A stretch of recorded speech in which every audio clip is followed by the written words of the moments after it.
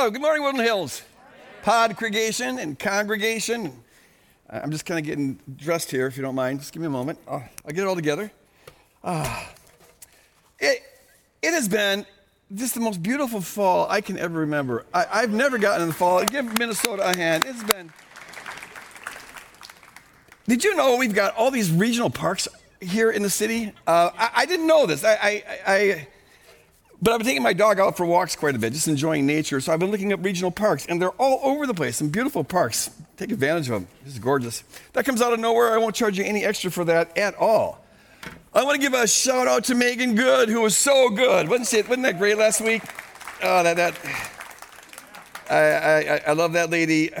She's so unassuming. She's just so authentic. She's humble and she's brilliant. And I thought that message was so powerful. The question that we should be asking is not, what would Jesus do? You know, you used to have those bracelets, what would Jesus do? But after her message last week, the acronym shouldn't be WWJD, it should be HDJP. How did Jesus practice? Because unless you practice what Jesus practiced, you'll never be able to do what Jesus did. Amen?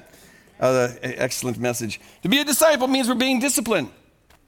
And discipline involves the spiritual practices where we're forming our character in the direction of Christ likeness. So thank you, Megan, for that outstanding message. We'd asked folks to send in testimonies, and there's one that I've been asked to read for you. This is from Lila. And she mentions how in our Sermon on the Mount thing that we were going through, when we got to the part about loving enemies, Matthew 5:43 through 45, love your enemies and bless those who persecute you. A coin dropped in the slot for her. And she had a complete paradigm shift, she says. And then she posted this on Instagram. She said, people I disagree with are not my enemies. People on the opposite side of the political spectrum from me are not my enemies. People who hurt me are not my enemies. We all have a common enemy, and that's the devil. I can love, agape love, all people because we are all fallen and deceived, but we are all image bearers of God.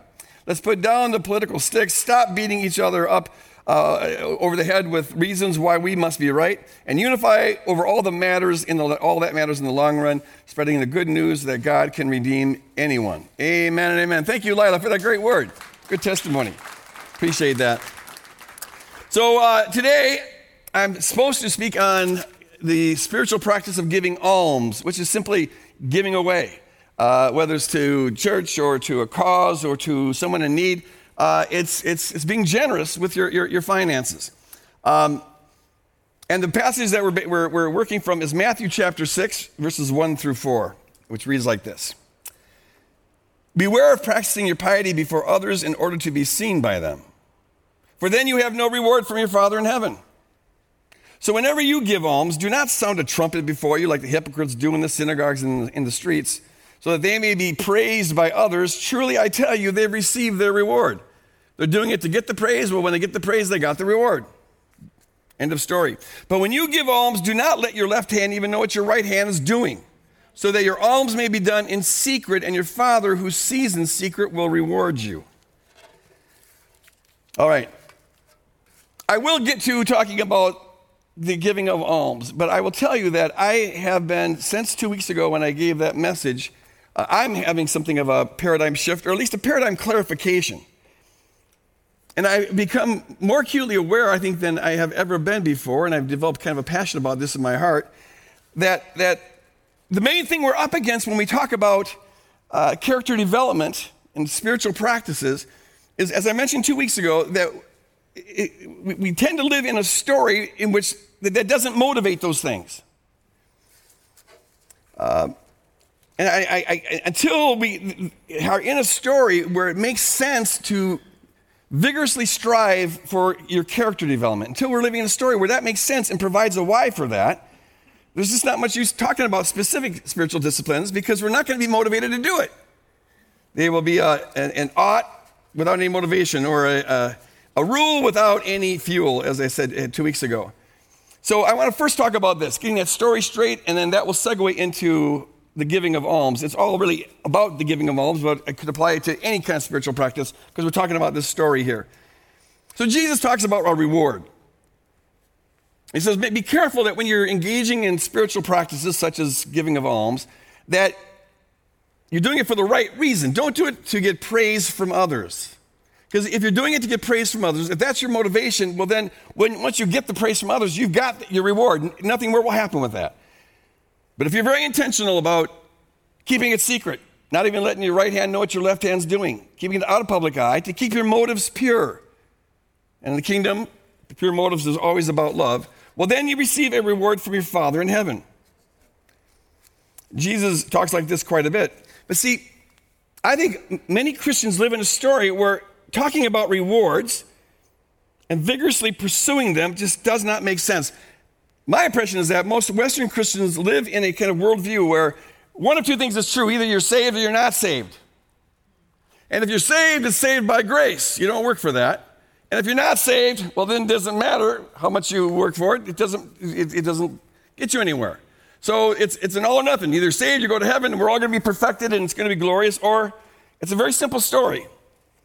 But where does striving for character development fit into that story? Where you really see that there's something at stake in developing your character development. We don't have any spot for anything in our narrative that tends to motivate us to pursue these rewards. On top of that, I used to have a real hang-up with this talk of rewards, which you find all over the place in the New Testament. But it seemed to me that it reduces God to sort of a Santa Claus image.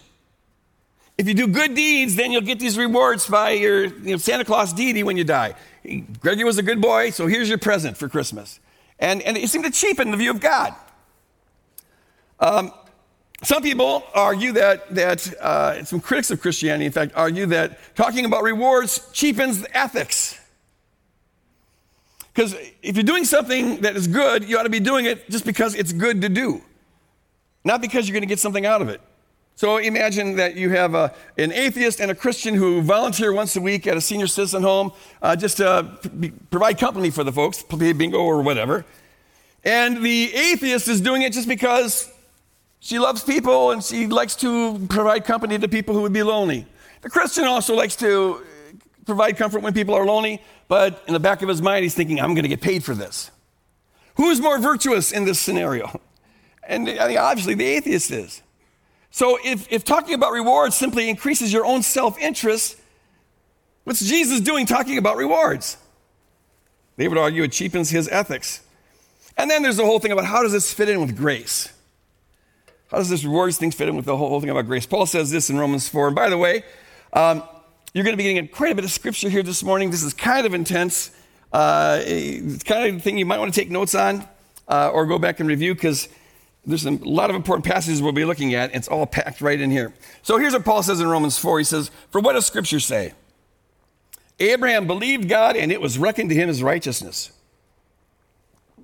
Now to the one who works, wages are not reckoned as a gift, but as something that's owed to you. But to the one who without works trusts in him who justifies the ungodly, such faith is reckoned as righteousness. So Paul is really explicit here. Either you do something to get a reward, in which case it's works and it's not by grace. Or you trust in the one who justifies the ungodly, and he reckons that faith is righteousness, in which case there's no work. So if you're trusting in righteousness by faith through grace, what striving is there to do? And if you're striving, what is there to be given you by grace? It seems like Paul makes it an either or nothing. All these questions simply indicate that talking about rewards fits awkwardly into the story that most Christians live. We've got to complexify things a little bit to make sense out of why we're told to pursue this character development so vigorously. Without that story, you still have people who will encourage you to live a godly life and be involved in. You ought to have some disciplines. You should be doing this, but it'll be a should without a motivation, a rule without any fuel. That's why, my experience at least, most churches in the West pretty much ignore this talk about rewards and losses. It just doesn't fit anywhere. They stay in this paradigm where there's heaven and there's hell and there's nothing more to be said about it.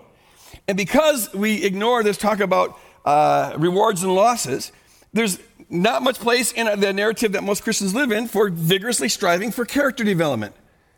And because there's no place in the narrative that motivates vigorously striving to be like Christ, most Western Christians don't strive to be like Christ. They're just not motivated to do it. And there's all sorts of polls that show that the basic character and ethics and values of most professing Christians in America, at least, it doesn't translate to any concrete difference in their character or in their ethics or anything of the sort. Now, this is a serious problem, folks, because the truth is that this rewards language and also this loss language permeates the New Testament. If you want a good book that brings together all this material, and it's pretty impressive once you bring it all together, a friend of mine, Roger Forster, he's the head of Ichthus Ministry in London. If you are over there in the UK, you might want to check out Ichthus. It's a great house church ministry. There we go. We got some Ichthus fans in here. But he wrote this book, Gold, Precious Stones, and Silver, I think it's what it's called. And it's all about the doctrine of rewards and losses in the New Testament. You might want to check that out because this is an underappreciated dimension of the New Testament. I gave a sampling of some of this last week. Paul, for example, in 1 Corinthians 9 and in Philippians 3, he likens the Christian life to an athlete who's training for the Olympics, training to get first prize, wants to run this race, and so he buffets his body. He's very disciplined continually, and that's what the kingdom life should be like. There's a prize to win, and there's a matter of urgency in going after it. Paul, when he talks about his concern for his audiences that he's writing to, it's always, he says, I need to present you fully mature. I labor to present you fully mature in Christ on that day. His concern is how mature are his disciples. He's not concerned with how many he has, but those he has, he's concerned that he takes responsibility. He says, it's on me that to present you fully mature on that day when we stand before the judgment seat of Christ.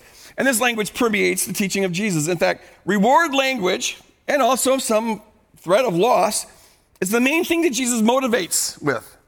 And we've already seen it in the Sermon on the Mount, where he's, in the Beatitudes, he says, blessed are the poor, blessed are the meek, blessed are, et cetera, for you shall receive. He's always pointing our vision towards the future. You shall receive. Do this now, sacrifice now, because it pays off in the end. It's a central thing that permeates his teaching.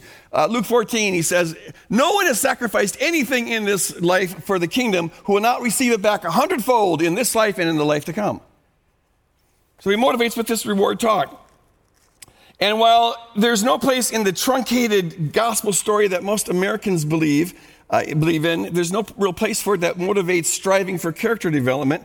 I submit to you that this rewards and loss language is so prominent in the New Testament precisely because while the character development doesn't make much sense in the Western paradigm, it makes total sense in the paradigm that the New Testament works with. The salvation story that we're given in the New Testament, once we include this talk of rewards and losses, is one that is focused on character development. It's the main point, it's the main thing that's supposed to be going on now. Developing our characters into Christ-likeness. We're to be preparing ourselves for this coming age when Jesus returns and now establishes his kingdom in fullness. Our job is to be getting ready for that, to be compatible with that. One way to really see this clearly is by looking at the metaphor you find throughout the New Testament on the Christ's relationship to the church, where Christ is the groom and the church is the bride of Christ. Now, to see this, how important this is, remember that in first century Jewish culture, marriages took place in two stages. There was a betrothal period, which wasn't like our engagement period. It was much more serious than that. People were married, legally married. They pledged themselves to each other. You could only get out of this by divorcing each other. So there's a betrothal period. But then the groom would go away for a year or two usually and prepare a place for the family to live and establish an income if you didn't have one yet and all that. He prepares for the family to have a place to stay and be taken care of. The bride's job during this betrothal period is to make herself ready. And here's where she gets educated about what it is to be a wife, and the other ladies in the community will be teaching her about the duties of a wife and the character that a wife needs to have. And this is the period where she then works on creating her own wedding dress, making it beautiful for that wedding day. And then when it's time's ready, the groom returns, and they have the wedding, and then they have a wedding feast. It's a beautiful thing. Well, that's how the New Testament understands what's going on right now. Jesus came. Throughout the Old Testament, Yahweh is the groom and Israel is the betrothed bride. But when Jesus comes, he presents himself as the groom, which shows you that Jesus saw himself as the embodiment of Yahweh. And he's a groom come in search of his bride. And the cross ultimately is his proposal to us. Here, Jesus says, here's who I am, here's my character, here's my love for you. Will you accept this? Will you say yes to this? And when we say yes and commit our life to him, pledge our life to him, then we are the betrothed bride. And Jesus says, now I'm going to prepare a place for you, John 14. This is betrothal talk. I'm going to go prepare a place for you. He's not preparing a place somewhere else where we're now going to leave earth and go there. Some people think that, but read Revelations 21. The place he's preparing, he brings back to earth. Now we have a new heaven and a new earth. The heavenly city comes down here, and it's a beautiful thing. Our job until that happens is to be getting ourselves ready. We are the bride, and we need to be preparing for this, looking ahead to this, and developing the kind of character that's compatible with our heavenly groom. The goal of the whole thing is given to us in Revelation where it says this. Let us rejoice and exult and give him the glory. For the marriage of the Lamb has come. Next slide. Marriage of the Lamb has come. And his bride has made herself ready. To her it has been granted to be clothed with fine linen, bright and pure. For the fine linen is the righteous deeds of the saints. So here's the consummation of all this. The wedding festival is here. And the bride has made herself ready. And she has adorned herself with this magnificent dress, which John tells us are the righteous deeds of the saints. Or those could just be the right-related acts of the saints. The full beauty of who the bride is put on display by how she has behaved, by how she's been disciplined, by how she's formed her character into the likeness of Jesus Christ. And that's part of what makes this a beautiful scene. It's all about character development in this transitional period that we're in. So how does this talk about rewards and losses fit in with this imagery of the bride? To get at that, and that's to ask the question, how do we live in a narrative where we're betrothed by grace and yet we're to be striving for character development? What story makes sense out of this? I'll turn to another passage of Paul to take it a step further. This is in Philippians chapter 2, verses 12 through 13, and here's what he says. Therefore, my beloved, just as you have always obeyed me, not only in my presence, but much more now in my absence, well, obey me in this one. Work out your salvation with fear and trembling, for it is God who is at work in you, enabling you both to will and to work for his good pleasure. So let's break this down here. Notice that Paul says, work out your salvation. So you have the salvation. He doesn't say work at your salvation. Work out your salvation. Since you are saved, now there's something to work it out. The salvation is all by grace. You're loved by God's grace. You're forgiven by God's grace. By God's grace, he's put you into Christ Jesus, and you share all the blessings of that. By God's grace, he's given you every spiritual blessing in Christ Jesus. By God's grace, it's all there. And yet there's something to work out. There's something that we have to do. Ask this question. If we're made holy and blameless and spotless in Christ Jesus by grace, why don't we experience that consistently now? I know that I'm a holy, blameless child of God, filled with his Spirit, seated far above all principalities and powers, but I don't always think of myself that way. I don't always feel like that, and I don't always act like that. And I know I'm not alone in saying that. So what's wrong with this picture? Okay, so to answer this, and this will not be new to some of you, but I am going to give you some of my incredible art skills. So think of it like this. Think of this. Here's this age. We'll call this the old age. This is the age of the flesh. This is the world without Christ. This is the world oppressed by the enemy and broken and all that. Jesus comes, and with his life, death, and resurrection, he inaugurates a new age. This is the age of the kingdom. But notice, there's an overlap, a transition period. And it's because God doesn't reduce anyone to automatons. He treats us always as persons. So the cross changes everything for everyone. It brings about a new creation, brings about a new identity, all of that. And yet, there's a process of moving into that, and we have a lot to do with that process. We work out our salvation. You're saved, you're in the kingdom, but you got to work it out. In the job here, this is the betrothal period, the transition period, where we are moving from the old into the new. And that's the job of the bride of Christ. It's part of getting ourselves ready. We transition. And so the new brings about a whole new character. The new, when it's fully manifested, will be 100% defined by the love of God, the grace of God, the joy and the peace of God. And so our job is to make ourselves consistent with that now.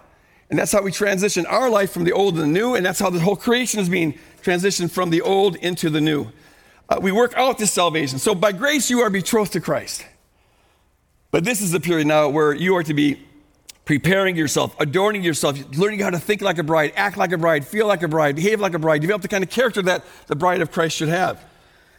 We're saved by grace, but this is the period, this transition period is the period where we have to work that out. And we work it out by integrating it into our thoughts and into our feelings, making it the story that we live in, being intentional about that, engaging in spiritual disciplines. We work out this beautiful salvation that God has given to us. My favorite part of Megan's sermon, and it's hard to pick out a favorite part because I loved all of it, but I loved her analogy of the kink in the hose. Did you get that? If you weren't here last week, make sure you check it out. But she notes how when you turn on a spigot, your backyard hose or whatever, if there's a kink, the water can't come out easily. It just kind of dribbles maybe. I giggled when she used that analogy because I'm sure I'm not the only kid who did this, but we used to do this prank. It had a lot of different varieties, but one variety was the mouse in the hose routine where, so you turn on your spigot in the backyard, and then you have a friend who's out more in the front yard, and there's a hose he's got, and you kink in the hose, and then he gets one of your buddies to come over and says, hey, there's a mouse stuck in here. Look at, can you see that mouse? And the person's like looking at it like, and then you undo the kink, and person gets baptized. We love to play that gag on folks. Kids, don't do that. That's mean. Don't. But see, it's a great analogy because when we enter into a relationship with Jesus, that is salvation. The salvation isn't a result of the relationship. It is the relationship. John 17:3, Jesus says, this is eternal life, that people know you through Jesus Christ whom you have sent. That's eternal life. And so when we enter that relationship, God gives us himself. He pours himself out to us just like he did on the cross. All that I have is given to you. There's tremendous blessings. The water's just flowing. But it has to flow through this tube, through the what are they called? Yeah, the tube, the hose, the water hose. And that water hose is you. That water hose is your brain. That water hose is your heart. That water hose is the you that you bring into the relationship, that old you.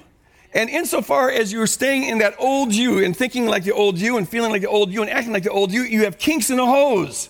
And the blessings of God get jammed up. It's not being withheld from God's side, it's being blocked from our side. If the story that we're living in isn't consistent with this, then that's a kink in the hose. Every lie that we believe is a kink in the hose. Every habit we've developed that doesn't conform to the character of the coming kingdom is a kink in the hose. And it blocks our ability to experience the truth of who we are in Christ. Brilliant analogy. So yes, you're committed to Christ. You've surrendered your life to Christ, but there's parts of you that aren't yet submitted, that aren't yet made consistent. Or to go back to the bridal analogy, yes, you're in love with the groom. You've pledged your life to the groom, but maybe there's parts of you that really isn't yet on board with that. Maybe you're kind of holding back because you don't want to give up your independence. There's parts of being a wife that you don't like, you'd rather not have. And so there's parts of you that will resist that, and that's going to hinder your ability to be prepared for the marriage to your groom when he returns. You are the bride, but our job is to cooperate with God to get ready for that, to unkink the hose. We've been given this infinite reservoir of blessing that is called salvation out of a relationship with Christ, but our job is to work that out. Now, even our ability to work that out is a matter of grace. Because Paul says, work out your salvation, for it is God who works in you, both to will and to do his good pleasure. So God's at work in us. The Holy Spirit's at work in us. And we couldn't do this without the Holy Spirit working in us. It's God's grace. But having said that, while we can't do it without the Holy Spirit, it's also true that the Holy Spirit will not do it without us. Because God will not reduce us to being automatons. We have to cooperate with this. And our role is important and serious, and apparently something's important at stake, because Paul says, work out your salvation with fear and trembling. Work out your salvation like an athlete in training. It's intense, it's serious. Work it out. So here's the thing, while your marriage status isn't threatened, so long as you're married to Jesus, so long as the core of who you are is committed to Jesus, that's not on the line. You'd have to divorce God to bring an end to that. But while the marriage status isn't threatened, there are things that are to be gained and things that are to be lost. There's things that hang in the balance on whether or not we are intentional at unkinking that hose. whether we're intentional of getting our mind and our life and our behavior to line up with the character of God and the character of the kingdom that he's bringing. It's a matter of urgency. When Paul says, I labor to present you fully mature in Christ, I hear in him a sense of, like, this is out of love for you, out of his audience, because he wants them to be fully mature and receive the fullness of reward that they should get. But he also talks like something's at stake for him. He has a responsibility here. And so he's like, I'm laboring because I have to present you fully mature in Christ. And see, I think part of the reason why I'm passionate about this is that I think that responsibility applies to all teachers and all pastors. My job is to present you fully mature in Christ, insofar as I have any influence on your life, to make sure that it's grooming you for that day where you be fully mature. And part of my reward hangs in the balance on this. So I need you guys to be fully mature for me to get my reward, right? It's about me. For my sake, will you all grow up? To understand this a little bit, like how this might work, Paul gives us this image in 1 Corinthians 3. Now listen to this passage. Here's a part of the story of the gospel that we just don't hear that much about. Paul says, for no one can lay any foundation other than the one that's already been laid, and that foundation is Jesus Christ. The foundation is the relationship, that saving relationship. Now, if anyone builds on the foundation with gold, silver, precious stone, wood, hay, or straw, the work of each builder will become visible, for the day will disclose it. The day, for Paul, whenever he refers to that, the day, it's the judgment day. We'll all stand before the judgment seat of Christ. This is the judgment day. It will disclose the quality of the work because it will be revealed with fire. The quality of everyone's work will be revealed with fire, and the fire will test what sort of work each has done. If what has been built on the foundation survives, the builder will receive a reward. That is his reward. If the work is burned up, the builder will suffer loss. The builder will be saved, but only as through fire. That phrase, only as through fire, it means, yeah, you get out of the house, the burning house, but you don't have anything to show for it. You run out naked. Have nothing else going on. Now, here's the thing. Note that there's a foundation. That's all by God's grace. You don't earn that. You can't work at that. That's given to you. That's wonderful. But now there's a question of what do you build with this? What do you do with this? Yeah, you're saved. That's great. But how much are you going to let it in on your life? How much are you going to give yourself to this? How much are you going to let it define your character? What are you going to build on this? And it'll be tried by fire. Now, this reframes how we think about rewards. You know, I've often taught here that there's two kinds of punishment. There's an imposed or judicial punishment, and then there's an organic or intrinsic punishment. The external or the external punishment or the judicial punishment is where something's just imposed on you. If you're going over the speed limit, 75 miles an hour and 55 or whatever, you get a fine. But there's no relationship between the fine and going too fast. But if you're going too fast on the road and that causes you to be reckless and you get in a car crash and get injured, well, that injury is related to you going too fast. And that's an organic kind of punishment. It's the consequences of your behavior brought about this. And all laws are just kind of stand-ins to help us. The world operates by organic consequences, and laws are simply human ways of trying to regulate that. In the Bible, the main way that judgment comes about is not by God imposing anything on people, but people suffer the consequences of their decision. It works the same way with rewards. There are extrinsic rewards and internal rewards. Extrinsic rewards are like Santa Claus brings. If you're a good boy, then you get a lollipop or a present or what have you. But there's no relationship between the lollipop and the present on the one hand and your good behavior on the other. It's just imposed.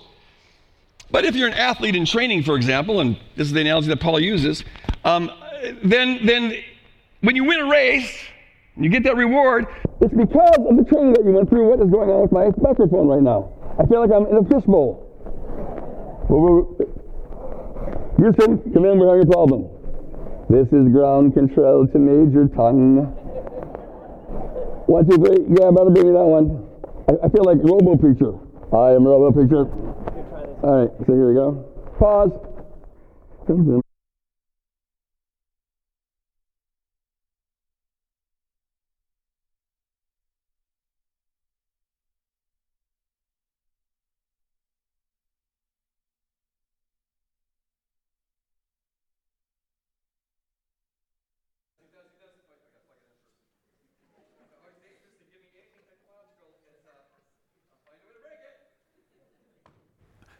1, 2. Woo! I'm back. Okay, so I was talking about external, internal training. Okay, so if an athlete who trains to win the race, when they win the race, it's because they train a certain way. There's an organic relationship between their training on the one hand and their winning on the other. Or maybe even better analogy is this. If there's a couple who's very intentional at working through the kinks in their marriage and the problems and compatibility issues and things like that, but they don't bail on it. They hang in there and they pursue one another and they work at understanding one another. The reward for that can be that they'll discover a depth of love they otherwise would not have ever discovered. The reward for working through issues in the marriage and keeping it on the front burner is that you get to enjoy a capacity to love one another and a capacity to understand each other that you otherwise wouldn't have.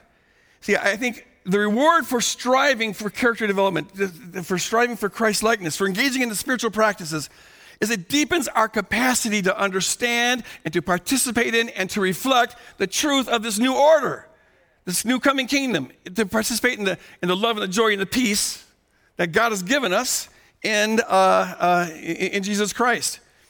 The reward is that the hose gets unkinked and you get to drink freely from it. Paul addresses this, my final passage here, in Romans 12.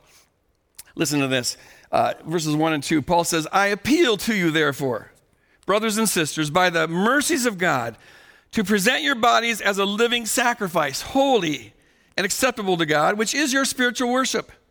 Okay, we worship God to the degree that we are living sacrificially. We're offering up our lives as a sacrifice. Note there that it's never fun to be a sacrifice. That always involves some bleeding, some pain, some delayed gratification. But this is what it is to worship God, to say, God, you are worth this.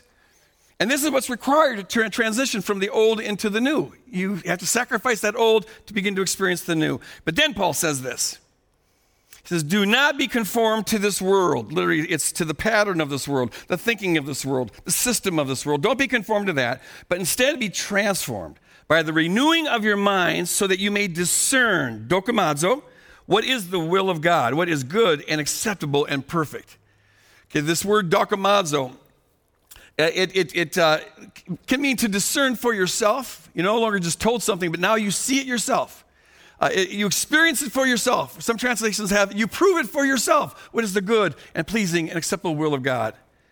And to the degree that we're conformed to the pattern of this world, the pattern of the old, the self-centeredness of the old, the me first of the old, to the degree that we're conformed to the thinking of this world and to the behaving of this world, we have kinks in the hose. It blocks our ability to understand, appreciate, and experience for ourselves the truth of what God has done for us in Christ Jesus. It blocks that. But to the degree that we align our mind, and it always starts with our mind. That's why I'm addressing our mind right now. To the degree that we align our mind with the truth of who God is and the truth of who we are and the truth that all that has been revealed in Jesus Christ, to that degree, the hose is unkinked and we begin to experience for ourselves what is that good and pleasing will of God. When the kingdom comes, as I'm reading the New Testament, we'll have different capacities of doing that. The bride, our job right now is to be deepening this capacity, our character, our capacity to find joy in giving, to love automatically, even our enemies. Here's an analogy that might work about how you might envision this in heaven. In heaven, I think we'll all be full of God's love, and we'll feel full. We'll all be full. And you can think of this as like we'll all be mirrors that reflect the glory of God. As He shines, we receive that light and we radiate that light. And in that way, the lights kind of increase. That's really God's goal for the whole creation, is to expand His love, to have more people invited in on this love, to reflect this love in various ways. So that's kind of heaven. We all are full, but people will have different size mirrors.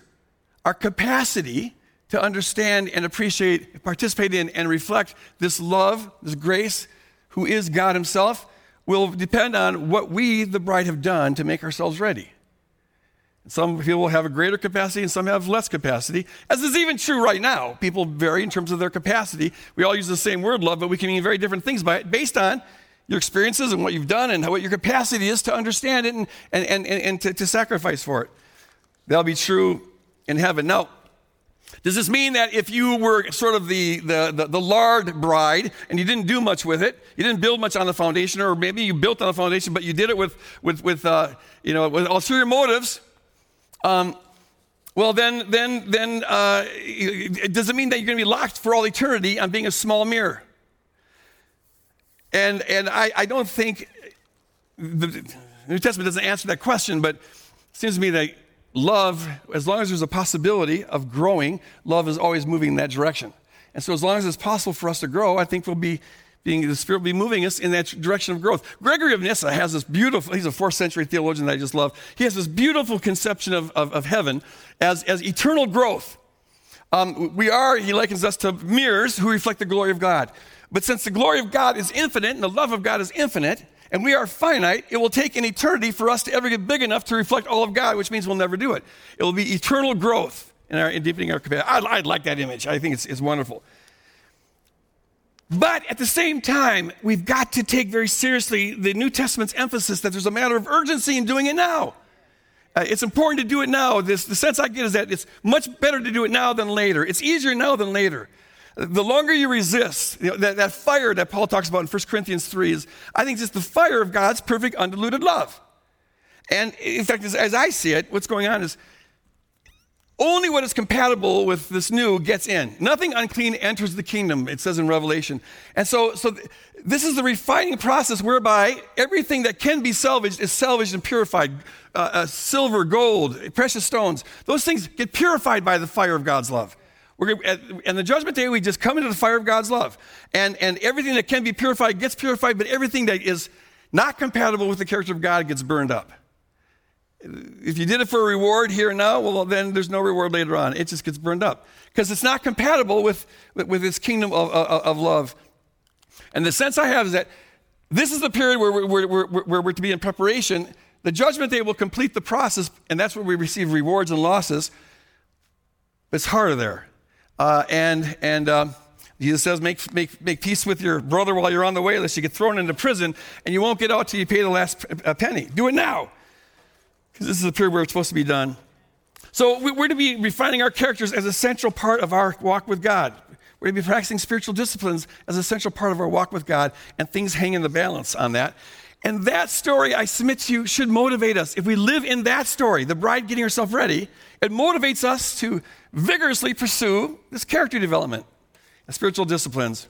And that's the story I think we need to lock in our brains. Okay, so let me just, in the last few minutes that we have here, apply it to alms. Mary, I got to our topic.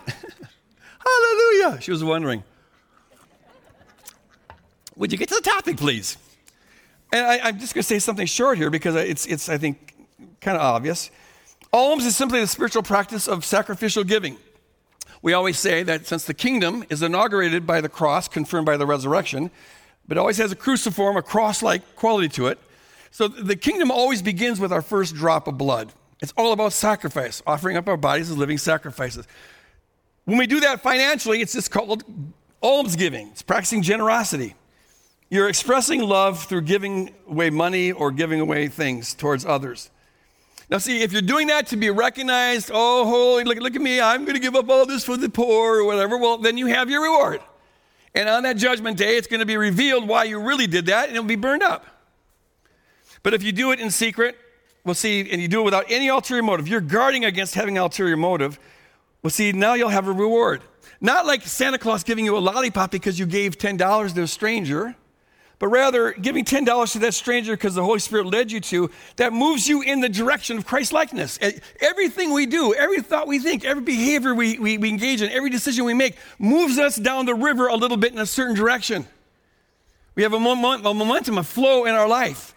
We start by making choices. Our choices become habits. Our habits become our character, and our character becomes our destiny.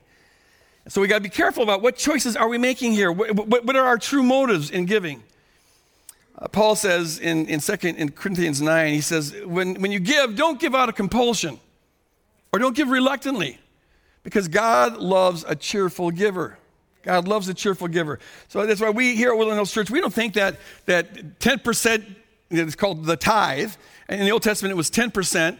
And some churches teach that every Christian is obliged to give 10% to the church as they did in the Old Testament. But our the way we read the scripture, what God wants is a cheerful giver. The tithe was simply a part of the Israeli taxation. It was the temple tax. And since we don't have a temple, we don't tax people for the temple, all right? But the main principle of giving that we find in the New Testament is that God loves a cheerful giver. It's not to be done reluctantly, because God wants a giver who's giving for the right reasons, for the right motives. And this is really the goal, folks, in some ways, of a goal of everything, is to learn how to become a cheerful giver. Because here's the truth. God is a cheerful giver. His very being is love, other-oriented love. As Father, Son, Holy Spirit, there's a pouring out love within God's own being. And then that is revealed to us on Calvary when God pours himself out towards us. God is outpouring love, and he finds joy in that. God loves being God. There's joy in that. And even when Jesus dies on the cross, it says in Hebrews 12 that for the joy that was set before him, he endured the suffering of the cross. God is a cheerful giver. So the kingdom that he's going to reign over, and the kingdom that's coming, will be a kingdom of joyful givers. To the degree that you've cultivated the character of a joyful giver, you'll be very compatible with that kingdom, and you'll enjoy it to the full, and your capacity will be great. But to the degree that you've been a miser and clinging to stuff, you're not compatible with that kingdom, and that part's got to get purified. So now is the time to practice giving. And the more you practice giving, the more you find the joy in giving. There really is. It's the greatest joy in the world when you can give away and bless other people. And then the more joy you discover, well, the more motivated you are to give. And the more you give, the more joy yours. And now you have a momentum. You're being carried down the right stream in the right direction because you're going in the direction of the joyful giving kingdom.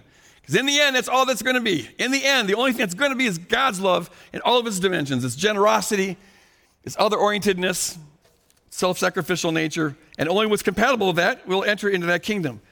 So, dokimazo, we got to experience for ourselves this generosity, and we'll experience for ourselves, dokimazo, we'll experience and discern for ourselves the joy of giving to the degree that we are yielding to that, cooperating with that. Just like we'll enjoy our marriage to Christ only to the degree that we have cultivated a character that is compatible with Christ by becoming a joyful giver. So, bride, we are an expression of the bride of Christ. The question I want to leave us with is this: are we making ourselves ready? Are we taking that seriously? Can we help one another make you get ready for this? And that's what spiritual friendships are all about. Friends who are helping one another get ready for this coming kingdom. It's coming. We don't know when, but it's coming. And it will come like a thief in the night. Are we ready for this? Will we practice sacrificial giving to learn to find the joy in it? It means, folks, that we have to do this. To find the joy in giving, we have to shun the American story of me first, the American story of self-centeredness, the American story of consumerism, the American story of individualism. There's so much part of our American story that is just counter the gospel. And to put that aside, the story of that we inherit from this culture, and podcasters, wherever you are, you have to apply it to your own culture. But we absorb this story that it's all about me, and this is all I got. I got to acquire as much as I can now and experience as much of my good life as I can now. And it's because you don't know what's going to be happening later on. Yeah, maybe, but what I'm certain of is that I got one shot. I got to grab it all right now. Jesus teaches the opposite of that through all of his teachings. Be thinking ahead. Be thinking ahead. Luke 16, make friends, ahead of time, so that when this thing comes to an end, you have a place to go. Be thinking about the future, preparing yourself for this coming kingdom, preparing yourself for this coming bride. And see, it's as we sacrifice together, it always has a cross shape to it, as we bleed together. This is not just an individual, I got to get ready thing, it's a we got to get ready thing. And as we sacrifice together, this is what advances the kingdom in our life and through us to the lives of others. The kingdom runs on sacrifice, loving, joyful sacrifice, loving, joyful servanthood. That's what the cross is all about, and that's what we're called to do. And as we learn to do this, it's part of our learning how to love together, right? That's our slogan. We learn how to love together. That means we're learning how to find the joy of self-sacrificial giving. And we're doing that together. And then we together then make an impact in this world, and that comes back on all of us 100-fold. Do you see how we need each other? It's not just that I need you to be fully mature for me to receive my reward, but what we do together is part of our collective reward. So let's just kick butt on this thing. What do you say? Let's just go for it, all right? And amen. So are we making ourselves ready? And regarding the finances, I'll just say this. It's so important that we get honest with our finances. The first step is just honesty. Many people just don't know where their money goes. But see, money is a form of say-so, and we've got to know where it goes. And the thing is that if something's valuable to you, you find a way to budget it in. If going on vacation is valuable to you, you'll start budgeting for it ahead of time. You need that new car or what have you. You work it into the budget. You don't just walk on a car lot and say, okay, how much money do I have on me? Okay, I'll give you $5 for that car. It doesn't work like that. You got to budget for it. And so by looking at your finances, the best way to know what your real priorities are to look where the money goes. Because the money will always go towards your priorities. And so be honest with that, and then say, are there priorities that need to be adjusted here?